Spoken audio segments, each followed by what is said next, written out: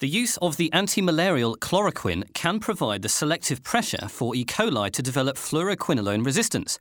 That's according to a study presented in Washington, which was inspired by some bacteria collected in Guyana. This finding may not seem too unlikely. After all, fluoroquinolone molecules are pretty similar to chloroquine.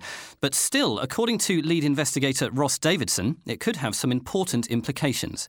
He began by telling me about how this research began. The history is it was a medical mission that went to Guyana, collected a number of specimens from the indigenous population. We brought them back to the lab, and what we found was that over 7% of individuals there had highly resistant bacteria, or bacteria which were resistant to the fluoroquinolones. So the question became, what was causing this resistance? We know that in order to get quinolone resistance, you need some form of selective pressure. That pressure didn't appear to exist. They were totally quinolone naive.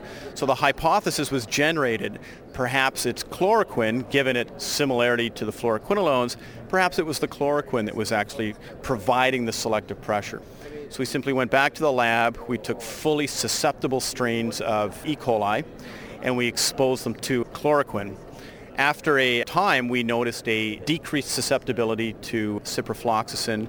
We went in, we did the molecular work, we found out that the chloroquine had selected for what's called a gyre mutation, which is a common mutation associated with fluoroquinolone resistance.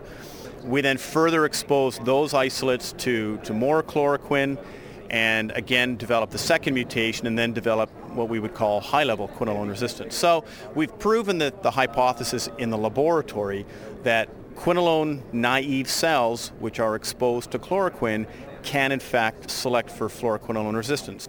Right, so you've obviously got these results kind of from material from Guyana, but I suppose it must be happening elsewhere in the world as well if it's happening in that country. Yeah, the premise here would be that if chloroquine is causing or responsible for fluoroquinolone resistance in Guyana, it's probably responsible for quinolone resistance all over the globe. The beauty of this study was that we were looking at a quinolone naive population, so we can actually prove the point without any quinolone contamination to muddy the water, as it were. So yeah, the far-reaching implications of this is that this is another molecule which is widely prescribed worldwide and is likely causing, at least in part, some of the fluoroquinolone resistance that we're seeing develop all over the globe. There are other antimalarials as well, such as mefloquine. I mean, could they also be having this kind of effect or interaction?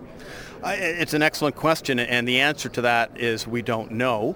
We really need to go back to the lab and determine if that's true or not.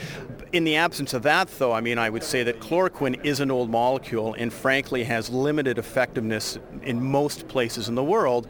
And I think that this is just another piece of evidence to suggest that we should be moving to some of the more and better effective antimalarials.